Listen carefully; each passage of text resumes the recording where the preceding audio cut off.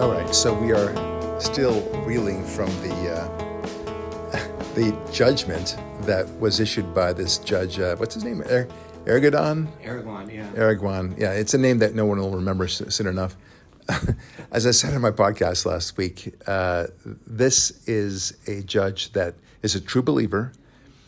He knows he's going to be reversed. He knows it because there was no actual fraudulent statement that anybody reasonably relied upon.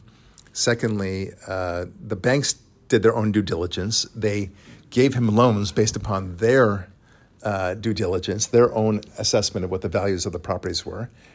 The banks were paid with interest per their agreement. There was no discount associated with it, so nobody was damaged. Now, the argument that Erdogan says, again, a name that nobody will remember eventually, his argument is, well, because he lied about the assessment of his properties, that somehow other banks were precluded from getting an opportunity to lend to him. So somehow he favored certain banks over the others. Is that how it works? I don't quite get the logic here. But all I do know is there was no plaintiff. There's no standing that they had to bring on behalf of the plaintiff. There was no fraudulent misrepresentation, no reasonable reliance, and no damages. But other than that, it was a fantastic case. So what's interesting is that I think the Democrats seem to understand that they've got a problem, that this was a funky ruling, to say the least, that it was a political hit job and such. But it wasn't a political hit job, they'll say. But Kathy Hochul, the governor of New York, seems to have said the quiet part out loud, which you'll hear right from here because it's fascinating how she describes it. Do you have that clip? Yeah, let's go ahead and play it. This is really an extraordinarily unusual circumstance that the law-abiding and rule-following New Yorkers who are business people have nothing to worry about because they're very different than Donald Trump and his behavior. Yeah, so, okay, did you hear all that? I mean, it's fascinating. Basically, she's saying, if you're not Donald Trump, you've got nothing to worry about. Now, she, in her defense, she would say, well, I'm saying, well, you won't be in trouble if you don't do his behavior, his kind of behavior. But wait a minute, everyone does that. They of course, they're going to puff the value of their properties. They're not going to say the properties are worth nothing. Yeah. In Donald Trump's impression, the values of his properties were substantially worth more from a long-run point of view, especially given that there are Trump properties. Right. People like Trump properties. They have more value to them. So just like, Disney makes movies and people see Disney movies. If the exact same movie was made that was not a Disney movie, fewer people would see it. Right? That's the way it works. And when there's a Trump property, there's a brand associated with that. So it's not just the value of the property that happens. You can't really do a comp, or that's shorthand for comparable, estimates on value. Anyway, so the bottom line is she is clearly saying that you need to understand if you're not a Trump person, then don't worry about it. We're cool. All right? So like as if she expected everyone to say, phew. As long as the rule of law will apply to me, but not to him, I'm good with that, right? Like wink, wink, nudge, nudge, right? But people are not giddy with that. This impression that she was trying to give that you don't have anything else, you have nothing to worry about other real estate developers in New York. You don't have to worry about nothing. I don't think the message landed the way she thought it would land. I'm glad we resolved that. Nobody has any more issues about that. And I don't know if there's ever been a time in the history of the world when you're told there is nothing to worry about when there actually was nothing to worry about. That's when you should start to worry if anyone ever tells you there is nothing to worry about. It's interesting because she says don't worry about Trump because if you're not a Trump. Okay, well, what starts with Trump won't end with Trump, right? If this works, that they were able to sideline him and debilitate him, to bankrupt him and such, and to make it impossible for him even to pursue a bond, then why stop there? If it works there, well, why not stop? Why not go with the next Republican nominee who might be wealthy, for example, or doesn't even have to be wealthy? In fact, it'll be easier if he's not wealthy. Then just destroy him financially one way or the other. Make it very clear, you better be nice to us.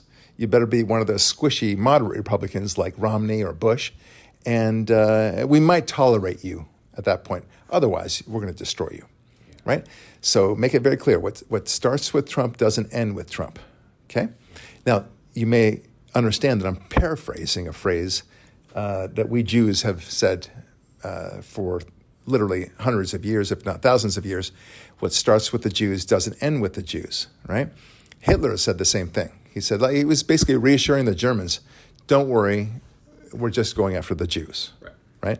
And maybe those handicapped people, and maybe those gypsies, and maybe those Jehovah's Witnesses, and maybe those gay people. After that, we're good, okay? As long as you're not one of those people, but it started off with the Jews. As long as you're not a Jew, you'll be okay, right? So don't trust this woman, right?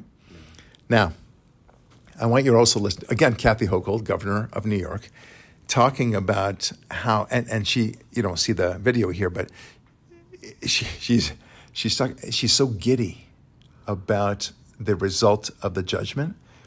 And it's one man making this judgment. He knows, Judge Erdogan, that he is going to be reversed on appeal, but that doesn't matter to him. Yeah. You see, most judges, they live and die by their appellate record. How often are they reversed?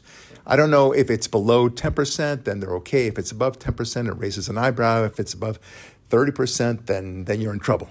That sort of thing. It means you're giving bad decisions, right? If you're reversed constantly. But he doesn't care. Because his job right now is to destroy Trump. And he's doing his part. Thank you very much. All right, let's hear Kathy Hochul, and you ought to see that smile on her face, like what is it, Cheshire Cat, right? Yeah. All right, here we go. Got off the phone with Attorney General Tish James and spoke to her about how this sends a strong message that in the state of New York, business people who commit fraud and to hide their assets will be caught and prosecuted. Whether you're the president of the United States, a past president and forever past president of the United States, or you're an ordinary business person, no one is above the law here in the state of New York. And I congratulate her and her effort for making sure that is a message that is heard loud and clear, not just here in New York, but across this entire nation. So very interesting, right? Loud and clear. So this time, maybe she's making it very clear that it applies to everybody, right? Yeah. So which is it, lady? Is it just Trump or is it everybody? Right. So here's the problem for them. And the problem is that they are getting the message. They are getting the message that New York is in it against real estate developers. They don't realize who is feeding them. Real estate developers are massive contributors to the economy and taxes and everything else. And they provide jobs and all the things that you would expect to run an economy. And to tell a real estate developer that he really now has to be super cautious about his appraisals. And if it's even, $100 more, what constitutes fraud? Right. 100,000, too much? I don't know. But all that's going to happen is everyone's going to be very careful. And people won't want to deal with banks because the banks will proclaim later on, they have this weapon now. And what's his name? Kevin O'Leary from Shark Tank. He brought it up, and I'm going to play that clip as well in a moment. But you wanted to say something. Yeah, she said no one is going to get away with hiding their assets. Didn't Trump overvalue his assets? So he's damned because they say, no, you said it was worth too much. And he also somehow hid how much it was worth. She wants it both ways. Yeah, I think that's a great point. That's a really interesting point. I didn't even think about that. But think about the impact, and I want to play this clip from Kevin O'Leary. It's fascinating. Well, this award, I mean, just leaving the whole Trump thing out of it and seeing what occurred here, and I'm no different than any other investor. I'm shocked at this. I can't even understand or fathom the decision at all. There's no rationale for it. And so let me give you a real-time experience I'm having regarding this, and I'm not the only one. It doesn't matter what the governor says. New York was already a loser state. Like California is a loser state. There are many loser states because of policy, high taxes, uncompetitive regulation. It was already on the top of the list of being a loser state. I would never invest in New York now, and I'm not the only person saying that. And here's a real-time situation. In development in real estate right now, the hottest asset class is very high-end data centers. They cost anywhere from $2.5 to $3.5 billion each. They're very expensive. They require low power. You need permits, but most of the major institutions in the world need more data centers, and that's why developers like me are doing this. Now, you need power. So New York has Niagara Falls. Normally, you'd consider that to put in one of these facilities, create 400 jobs, 5 more jobs for each of one of those for auxiliary services. I can't go to New York. So I'm going to Oklahoma, North Dakota, West Virginia. Governor Stitt, Kevin Stitt, my staff have met with him. Governor Bergen, the same thing. All right, so you get the idea. I mean, he's saying it's a loser state, and he's right. And he's saying it not just as a slur.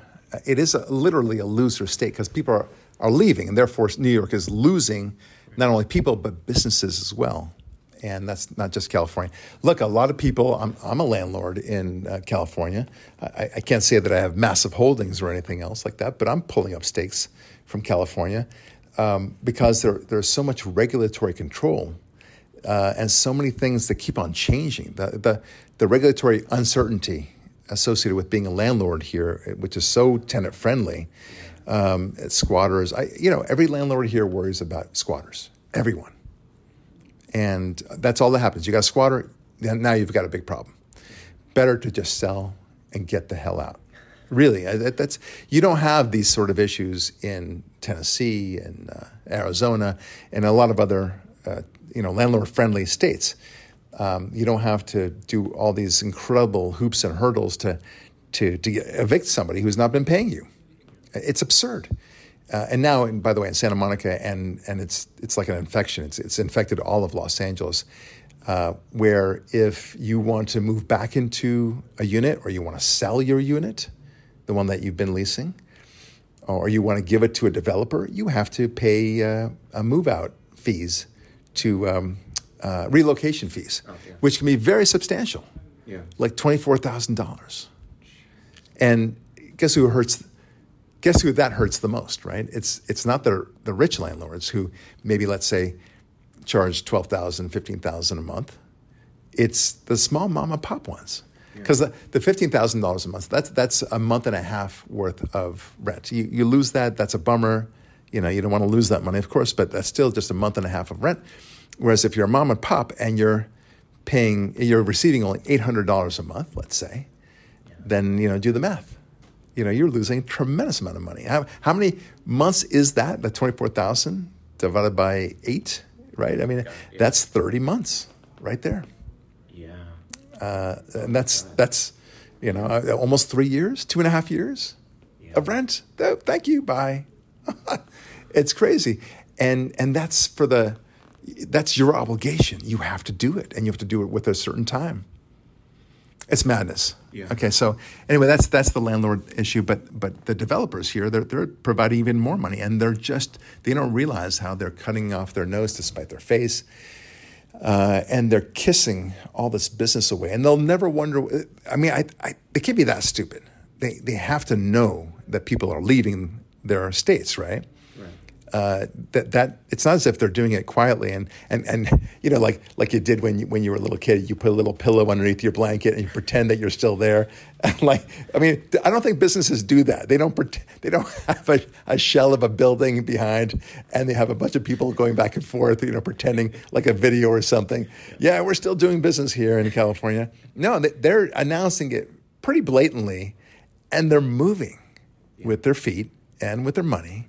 And they're giving it to, like you said, West Virginia, Oklahoma, Tennessee, I forget what other state he mentioned, but to friendly states. And that's the way, I'm not surprised. But normally speaking, in capitalism, what you expect is the state realizes, oh, we screwed up. We have too much in the way of taxes, and we'll lower our taxes. We want to, entice you. Right. I mean, what restaurant, what business tries to push its customers away, right? Yeah. We want to make sure you don't eat here at McDonald's. We're going to make every burger cost $20. Right. If you want to eat here, okay? And you're welcome, customers, right? I mean, it's so stupid. Yeah. It's really stupid. Yeah, it's just nuts. And then the whole international thing, Biden did this when he just decided, if you're Russian, suddenly your money, we're just going to take it or we're going to freeze it. And now New York, who would internationally, you're a Frenchman, you're from Germany, you're from Taiwan, you're from anywhere, who would invest in New York? Because if they're going to do it to a domestic ex-president with countless money and power, you're nothing if you're a foreigner. They've completely killed any international investment, too, not only in New York City and New York State, but also in America. Yeah. Yeah, why would you want to do any business in New York? Look, the answer to it is that they may want to simply get rid of the people that are noisemakers. Yeah. So, look, my wife actually had a theory about this. At first, I laughed at it. I thought it was, she was saying it as a joke. But then as soon as I heard about it, I thought, you know what, maybe she's onto something. Here it is. What if because they clearly know, Gavin Newsom and Hochul, they know that people are fleeing their respective states.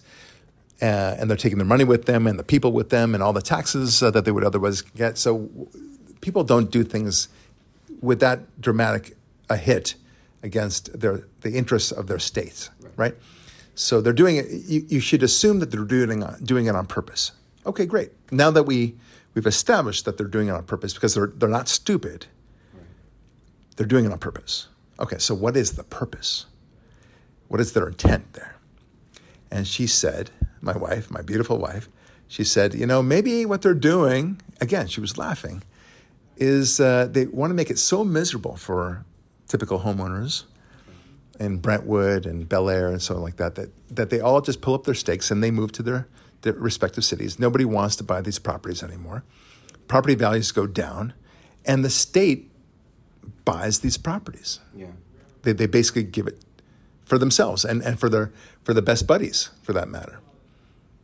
That's the way it's done in, third world banana republic countries. So why not, take a lesson from them, take a page out of their playbook, and do the same thing? Yeah. And I thought, I was laughing at first, and then I thought, wait, that's the only thing that explains it. Yeah. Right? Is there anything else that explains their behavior? Again, assuming that they're doing it purposefully. And I think they are. I don't think you can get away from the argument that they're doing this on purpose. They're not that stupid. Right. And that's with the exception of it being, instead of the government being private interest, this is the plot of RoboCop. You release, because no one's ever going to complain about criminals being arrested. So they don't have to worry about the criminals. But the people with power, the political dissidents, you get rid of them. And then you have complete control, and then everything's cheap to buy property. You get rid of the criminals because no one cares about the criminals. That's easy to get rid of. And then suddenly you have all of the property that you bought at pennies on the dollar. Yeah. It is a way of doing it. I don't know. You see all these movies where they, a person goes into a restaurant and they put a cockroach into the salad, and then they proclaim that, they should get it for free.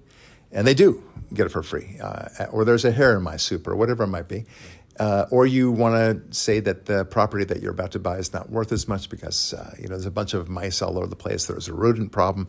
Okay, same sort of thing. Why wouldn't Hochul and Gavin Newsom and others in these blue states do the same thing. I mean, I know it sounds cynical. I know it sounds even conspiratorial. Yeah. But it's the only thing that explains 100% of what's going on. Yeah. Because there's no way you can tell me it's not purposeful. There is intent behind this.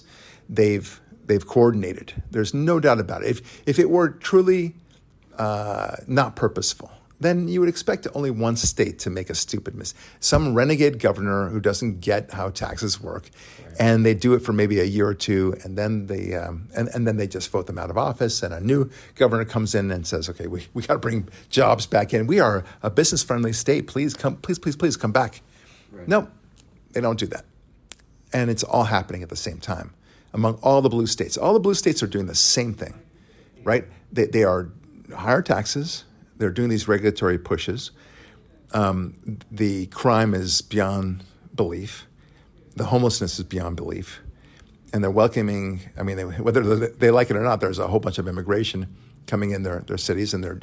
But it serves their purposes somehow to make it miserable for the people who do live there. Right. It's weird. Okay, I want to move on a little to another topic, but this is a strange one. The National Health Service in England has now declared that men's breast milk is just as good as mother's milk. All right. So this falls under the category of, you're not saying that with a straight face, are you? Right? But yeah, they are. Okay, so where do I begin with this? So the theory is that, with the appropriate amount of drugs that a biological male will take, he can produce milk through his nipples, and somehow that's just as good. Okay, no one could believe that with a straight face. Okay, yeah.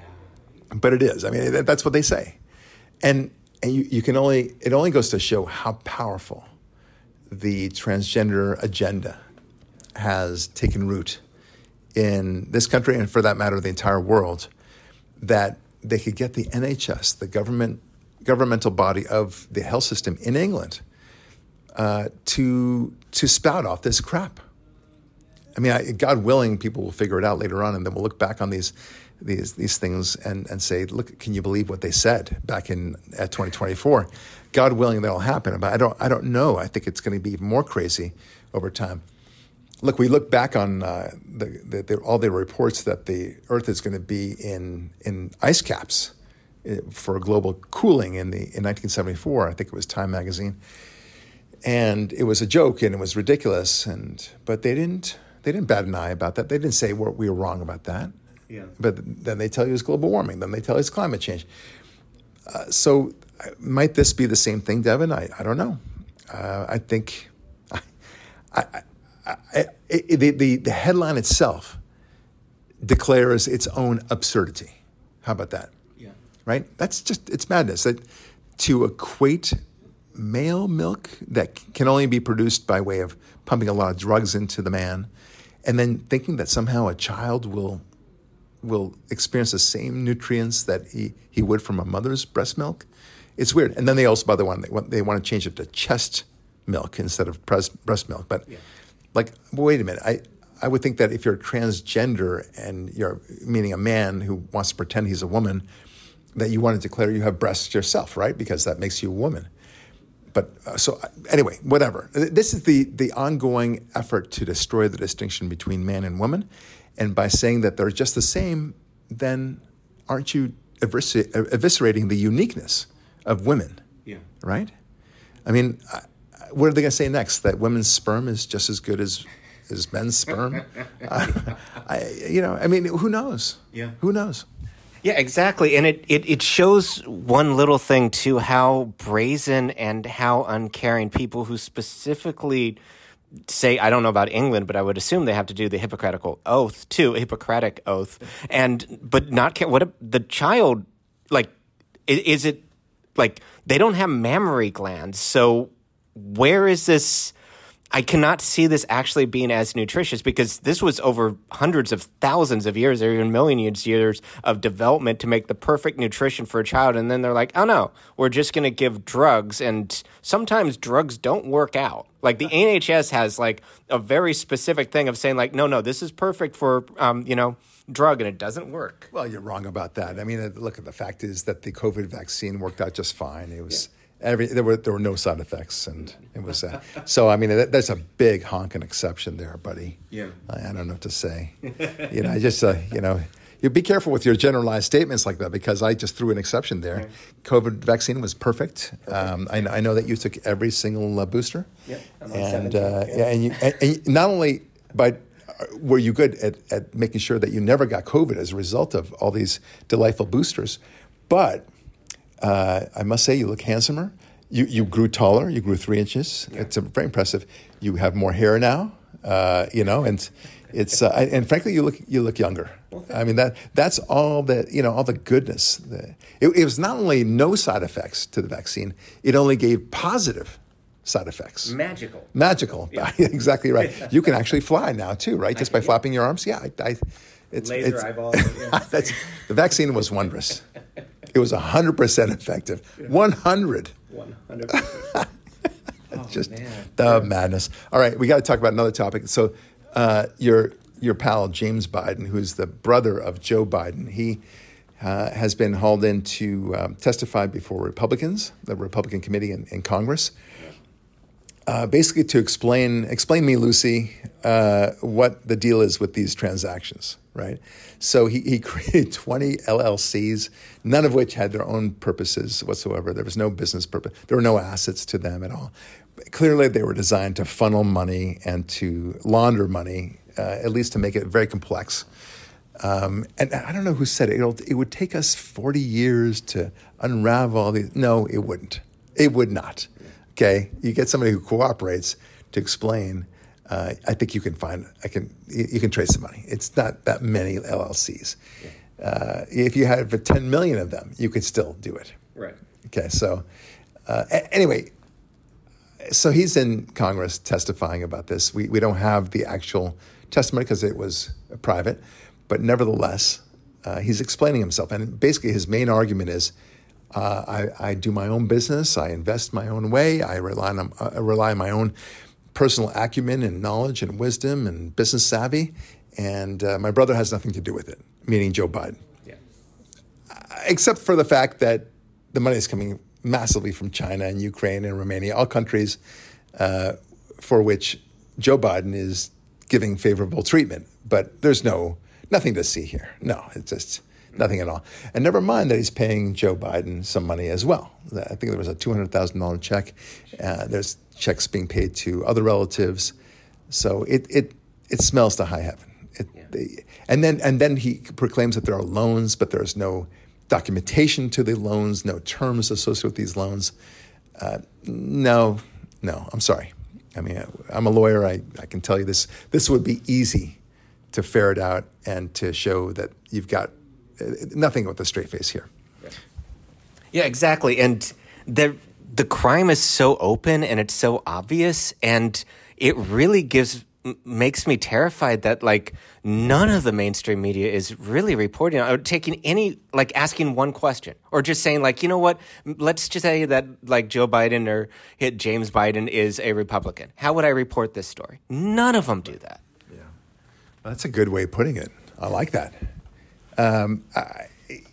What will happen is, to the extent, look, they're going to focus on his age, right, and his incapacity, and they'll say politely, look, he is older and he's a kindly old man, but you've got nothing on him on the funds that he received, or at least that James Biden received, and such. But we will displace him, and then once they replace him. Nobody's really going to go after him. They're not going to be interested in impeaching him. We'll never know the final tally about what actually happened. Yeah. You and I know what happened. Every reasonable American should know what's happening, but they'll pretend it didn't happen. That's to answer your mainstream media question. And then you've got your Hunter Biden issues, and It's so absurd. They don't know anything about business and the oil business and then China relations. And there was some other kind of business that they're supposed to be in. And again, they don't have any experience in that. But somehow China wants to give them millions of dollars. And the name just happens to be Biden. Oh, you're James Biden? Are you? Oh, I didn't know you were related to Joe Biden, the president. The very same? Yes, he's my brother. Oh, I did not know that. All right, cool. Well, anyway, I'm glad that we've been doing business all this time. What a coinky dinky that you're his brother. Thanks. Okay. Would you mind changing policy for us, please? That's what's going on. Yeah. So that's James Biden. And you also have this Robert Hur interview, the transcript. That was supposed to be turned over yesterday, I believe, meaning the Tuesday. And it somehow they missed the deadline. Yeah, they did. What do you think is going to happen? I mean, look, my approach, and I explained this in our podcast last week, that I don't think they have any choice but to go forward with Joe Biden, unless, of course, God forbid, he dies. Yeah. Then what will happen then? I mean, if he dies, then it would have to be Kamala Harris automatically. She's the president. You can't replace her. If he doesn't die, and no reason to think that he is, and he just bumbles his way toward the finish line in November of 2024, okay, why would anyone join in the race at this point? Maybe a year ago, it would make more sense. Even 6 months ago. Now, with only, 8.5 months left to go. Oh my God! Yeah, that's it. They don't have time to. Yeah, they don't have time to campaign, to vet, to be vetted, and to get to interview process and all that stuff, to get people to know them. Not only that, so that's one big problem. That the candidates themselves, whether it's Newsom or Michelle Obama or Whitmer from Michigan, that's been a name floated out there. Why would they want to run? In all likelihood, they would lose. Yeah. Nobody wants to go into a campaign knowing that they're going to lose. Yeah. It's not a wise idea, because you get tagged as a loser right away. If you've got a reasonable shot, okay, go for it. But the odds are so stacked against you coming in this late in the game, bad idea. Another reason why it's a bad idea for the Democrats, that is that by replacing him, they're basically acknowledging that he has a memory problem, that he has a competence problem, and maybe even that his policies are not so good. Yeah. And that's dangerous for them. So Trump would be all over that. And they'd be right to be worried about that. Trump would say they had to replace him because he's a boob. He doesn't know what he's doing. He was a disaster of our president, not just his memory, but all his policies. That's why they're changing him. They won't be able to get a better person, but that's the reason why they changed him. And that's the narrative that would just slide Trump right into the presidency super easy. That's why they're having so many problems actually moving on this, because they just can't replace him. Yeah. I think that's the reason why. Am I missing something? No, I agree 100%, because you have Kamala Harris. Nobody likes her at all. There's no way he's going to win.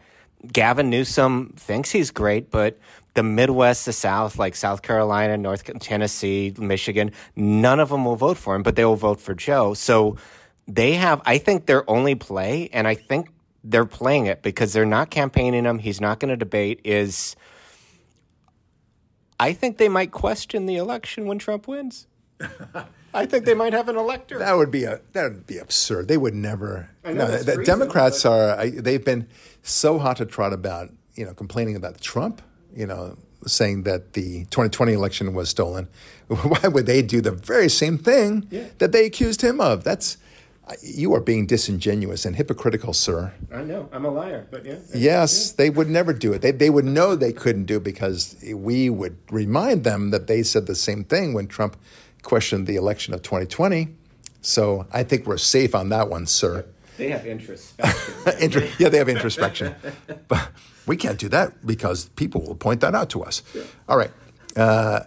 It'll be wild. Right now, good for today, I think that Trump, all the what do you call it? The battleground states seem to all be tipping in favor of Trump significantly. I think the smallest percentage is 2% advantage, and there's I don't want to be speaking out of turn, but I recall seeing a 7% advantage in a battleground state, which, if he did win at 7%, that would no longer be a battleground state. It's strange, and a lot of Democrats are changing.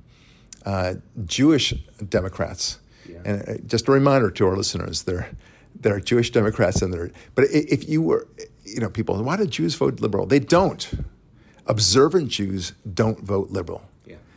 Observant Jews vote conservative. Okay? There are Jews who are Jews in name only.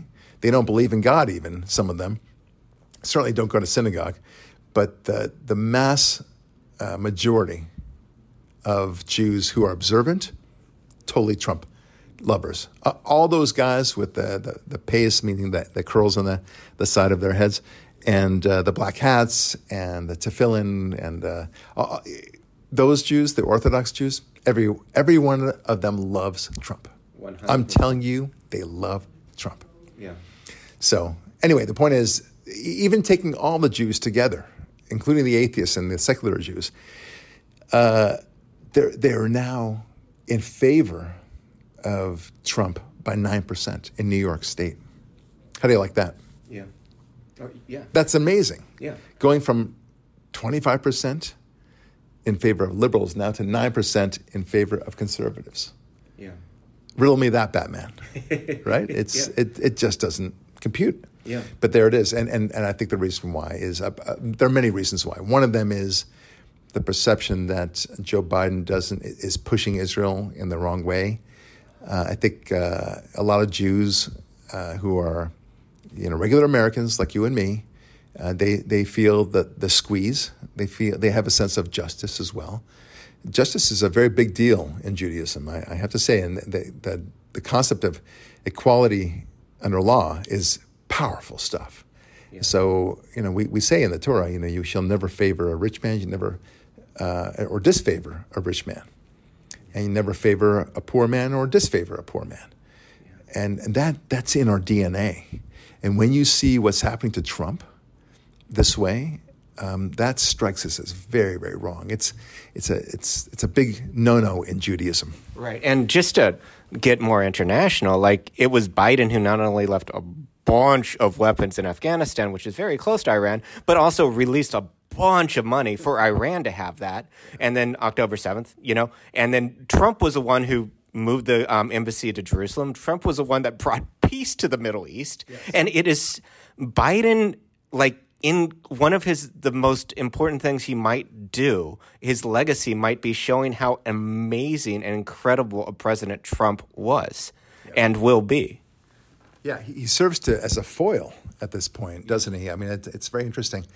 That you cannot compare and contrast more better. I was going to say you cannot have a better contrast between Trump and Biden, because the difference between 2020 and 2024 is that back in 2024 we didn't have a Joe Biden presidency.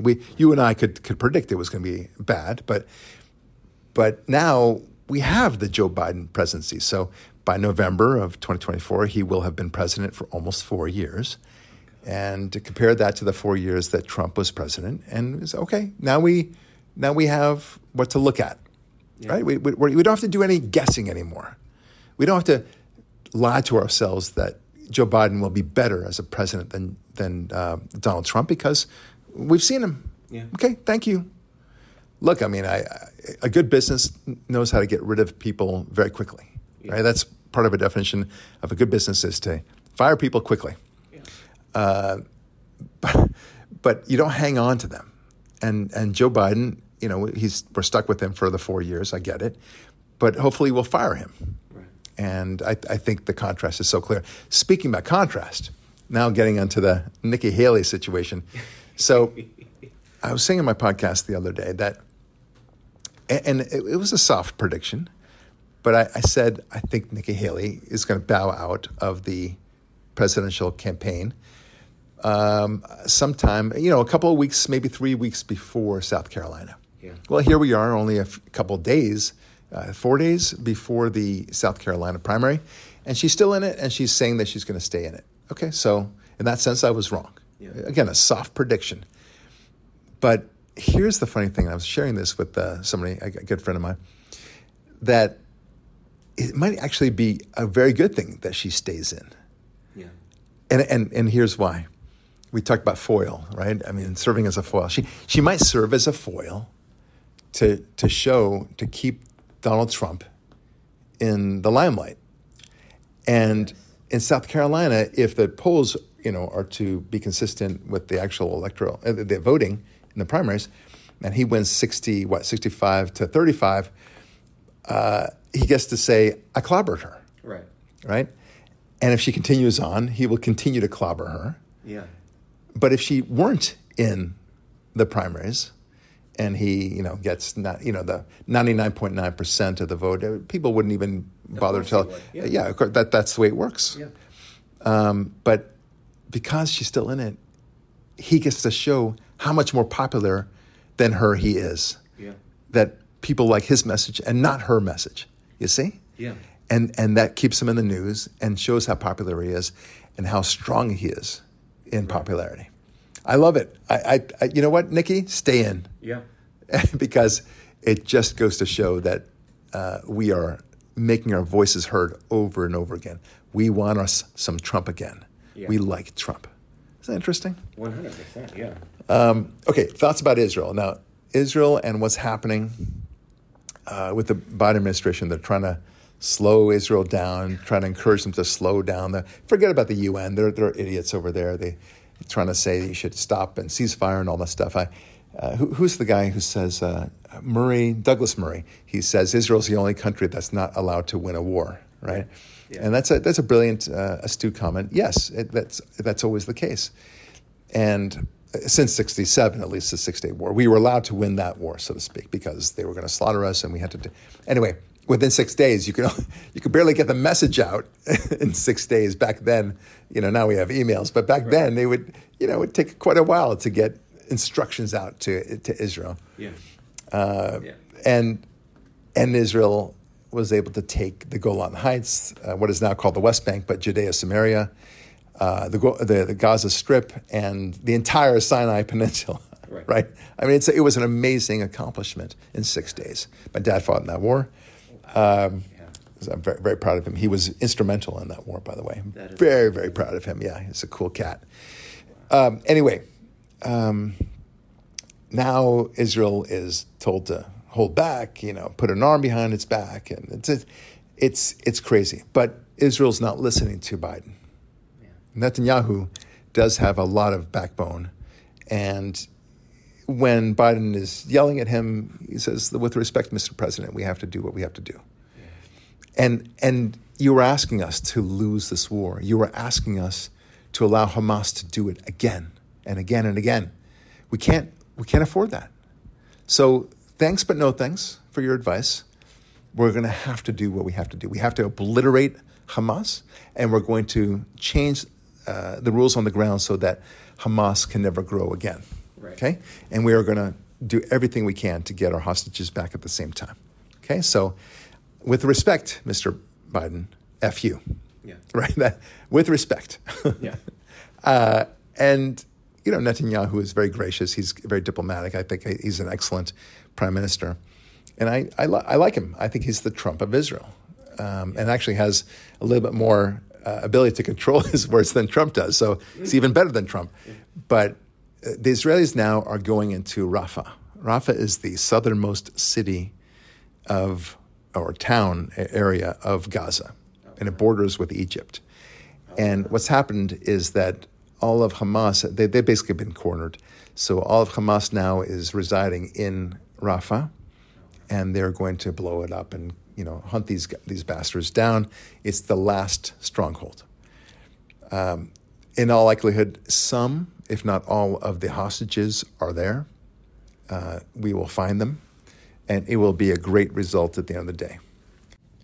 I'm very hopeful, at least, that great things will happen as a result of that. I think you'll be hearing news that we have found the hostages, dead or alive, hopefully alive, of course, but there will be an end to the hostage situation, and then it's all turning eyes and attention to getting the bad guys, the bad mother effers. That's what they are, okay? I try not to actually swear, but I hinted it, as I've just done. What's interesting is that Israel will continue to pound and pound. But the rest of the world talks about, even Candace Owens. I had a large segment about this in our podcast last week, as you'll recall. Yeah.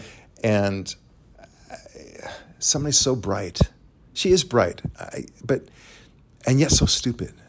She talks about, her heart bleeding for the Israelis and understanding them and the children who were killed and slaughtered and raped. She pays lip service to that. And then she says, but I cannot be silent about what I'm seeing about kids dying and arms being blown up from little kids. And you want to tell her, what the F is the matter with you? Yeah. This could have all ended. Just release the hostages, surrender the Hamas terrorists themselves, and don't use your children as human shields. Right. You literally hide Hamas terrorists under schools and hospitals and playgrounds, for that matter, and then expect no attacks. You use them, and you don't allow your people to even leave. You keep them as hostages. It's not just the Israeli hostages you have. It's also your entire Gazan population, your own people, that you are holding hostage. Yeah, and that's the thing that's the most disgusting thing is they're killing their own children. So much so for a propaganda war because they're so anti-Semitic. It's the most insane things ever, not understanding the minds of what they're dealing with, where that whole region will respect the strong. But if you show weakness, and that's where they thought there was weakness in Israel, that's when they attack you. Yeah. I'm writing my new book, Atheism Steals now, and I have a section here in my new book where I talk about the ideas that should never be executed, right? So, there's some ideas that are out there like communism, okay? It's an idea, but don't implement it, okay? Affirmative action, it's an idea, don't implement it, and so on, right? And there's many others, transgenderism, the idea of going into, a man going into, no, don't implement that. Many, many dangerous things will result out of that. Title IX, I think, was a bad idea. It was an idea that should not have been implemented. Destroyed men's sports. Of course, destroyed men's sports. There's so many examples of this, and one of them is the two-state solution to resolve the Palestinian-Israeli conflict, okay? Did you know that before October 7 of 2023, many Israelis, I don't know what the exact percentage, but it was certainly way above 10%, probably way above 30%, felt that the two-state solution, meaning that there should be a Palestinian state and an Israeli state side by side, living in harmony. Both parties agreed to what the borders are. Everyone's happy. Problem solved, right? That's the two-state solution, right? Okay. Many Israelis are against it, of course. I'm against it. Now, in Israel, nobody is for it. Everyone is against the idea because they've made it very clear, the Palestinians, Hamas in particular, but the Palestinians are really no different than Hamas, at least in Gaza. They have no interest in a two-state solution. And if they did have it, they would do exactly what they did on October 7 over and over again. And the more land you give them, the more opportunity it gives them to do exactly this. You think it's done? And then we hear from the river to the sea.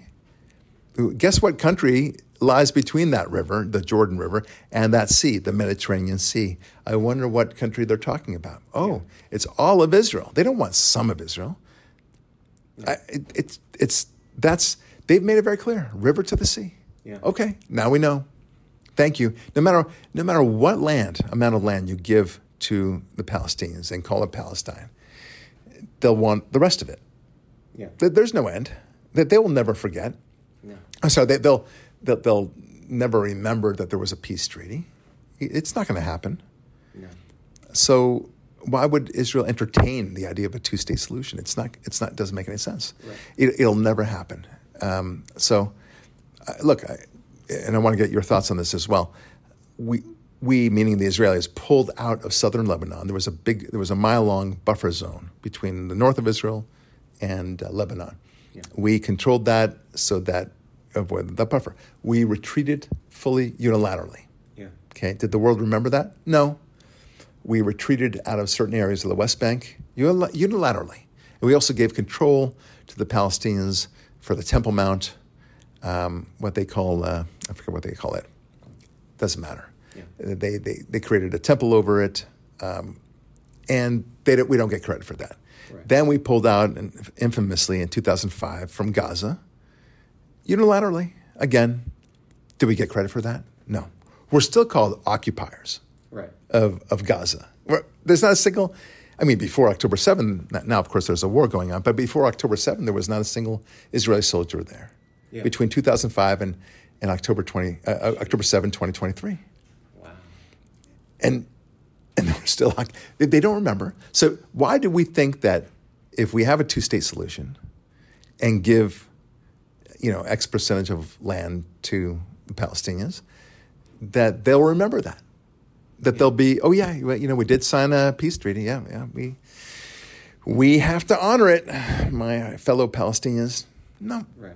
No. Yeah. It's like zombies. You can have a peace treaty with zombies, I suppose, but good luck. You just have to build that wall, make sure they never come into your country. Yeah. And then you'll be safe. That's it. But it would just be a stepping stone to, grab more and more land. And this Hamas attack of October 7, I personally think, and this is good news, has so backfired on Hamas and the Palestinians. Yeah. I think they really didn't see past October 7. They didn't say, what next after October 7. I think they just said, we're going to achieve a great victory. We're going to kill a lot of Israelis. We're going to rape a lot of Israelis. We're going to bring back a lot of hostages, and we'll figure out what's next after. Right. And if you think that's absurd, Barak, of course they had a plan. Yeah. No. A lot of people do crazy things with no plan whatsoever. For example, we were talking about the New York decision. Yeah. They did this thing and never thought about the consequences of it. And then you have Kevin O'Leary talking about how not only him, but probably hundreds, if not thousands, of other businessmen and women are pulling out stakes from New York. Yeah. They didn't think about that. You think Erdogan thought about that for a second? Of course not. No. So people often don't think beyond the greatness of, in this case, October 7th. They didn't think past that. Right. Michael Moore famously talked about destroying capitalism. Remember? Yeah. And he was interviewed. This is during Occupy Wall Street a long time ago. Right. I think 2008, 2009. I don't know. It was a long time ago, 10 plus years ago. And some reporter saying, "Hey, it's great to see you here. What do you propose to replace capitalism with?" Right. And he looked blankly at the reporter and said, "I don't know. We'll think of something." Like, whoa. The reporter didn't push him. Right. But that's your answer? You want to destroy something and then figure that you'll figure it out after? Right. You'll look around the smoke and say, okay, well, now we got to figure out a plan. You got to have a plan before you destroy the building, right? I mean, it's kind of madness out there. So that's why I say comfortably that I don't think they thought past October 7. If intelligent people, and Michael Moore, he's intelligent, but he's an idiot in the same way that Candace Owens is intelligent but an idiot, then why would we think that Hamas, which is just full of rage and anger, and that they would have the capacity to think beyond October 7? They didn't think about it, not for a moment. No. They thought about planning and this horrific attack. They did it. Sadly, it worked exactly according to their plan. I think they probably killed more people than they thought they would. They probably took more hostages than they thought they would. Yeah. But here we are. But they didn't think anything past it. No. And we have to understand, as Israelis, as Jews, as Americans for that matter, that this two-state solution would be a disaster. And now Hamas, and this is what I'm saying, I think it all backfired on them. Everything backfired. The two-state solution is dead. Okay, I'm not the only one saying it. Yeah. A lot of other people are saying it. All Israelis say, nope. Thank you for showing us what you would do to us. Right. And thank you for making it very clear, river to the sea and all that stuff. We get the message.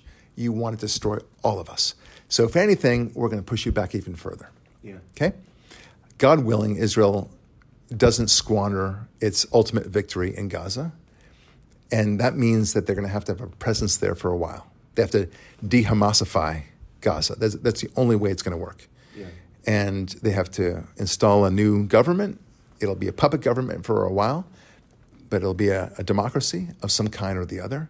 They have to completely, just like we did with Japan. We did it. Before you complain, my listening friends, that somehow that's a crazy idea, that's very imperialist of you, that's very culture-centric or ethnocentric and whatever, okay?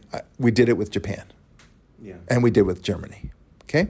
We stayed there for 10 frickin' years in each country to take away the imperialists in Japan and to take away the Nazis in Germany. And we completely restructured the governments for them. And they are thrilled about it, by the way. Right. You think Japan would love to go back to the imperialist Japan of the day where horrific things were happening to them, or Germany to be a Nazi country? Of course not. No. They're both thriving countries now. So that's what Israel needs to do with Gaza. Exactly. Yeah, I agree 100%. And like the two-state solution, they have never wanted that. What needs to happen, the attitude has to be, if you complain about us taking this land, we're going to take more land. Yeah. Now complain about that. And not a democracy, not a government. This is our land now, and you go somewhere else. Where do you go? Not our problem.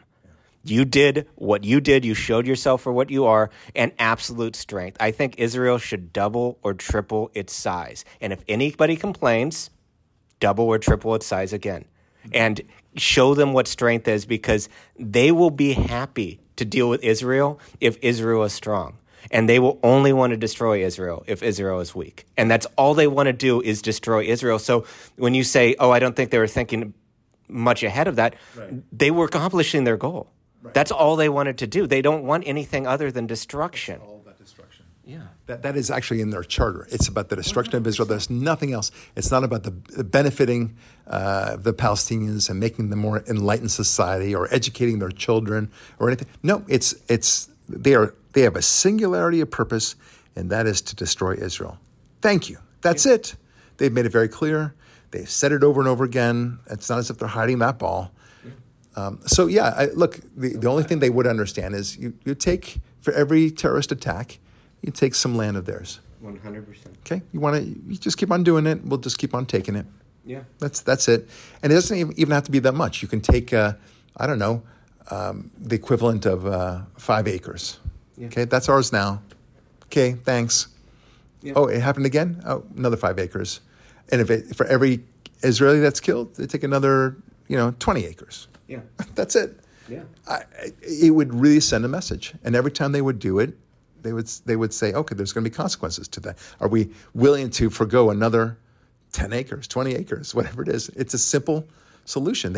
It's like a dog. You react instantly. Yep. Dog understands. Yeah. And before you say, my dear listener, this is Barak, that's dehumanizing. You know what? You forfeited. You, not Hamas, not you, the listener. Yeah. Hamas has forfeited to claim humanity. They've done it themselves, themselves. They've only they're the ones who dehumanize themselves.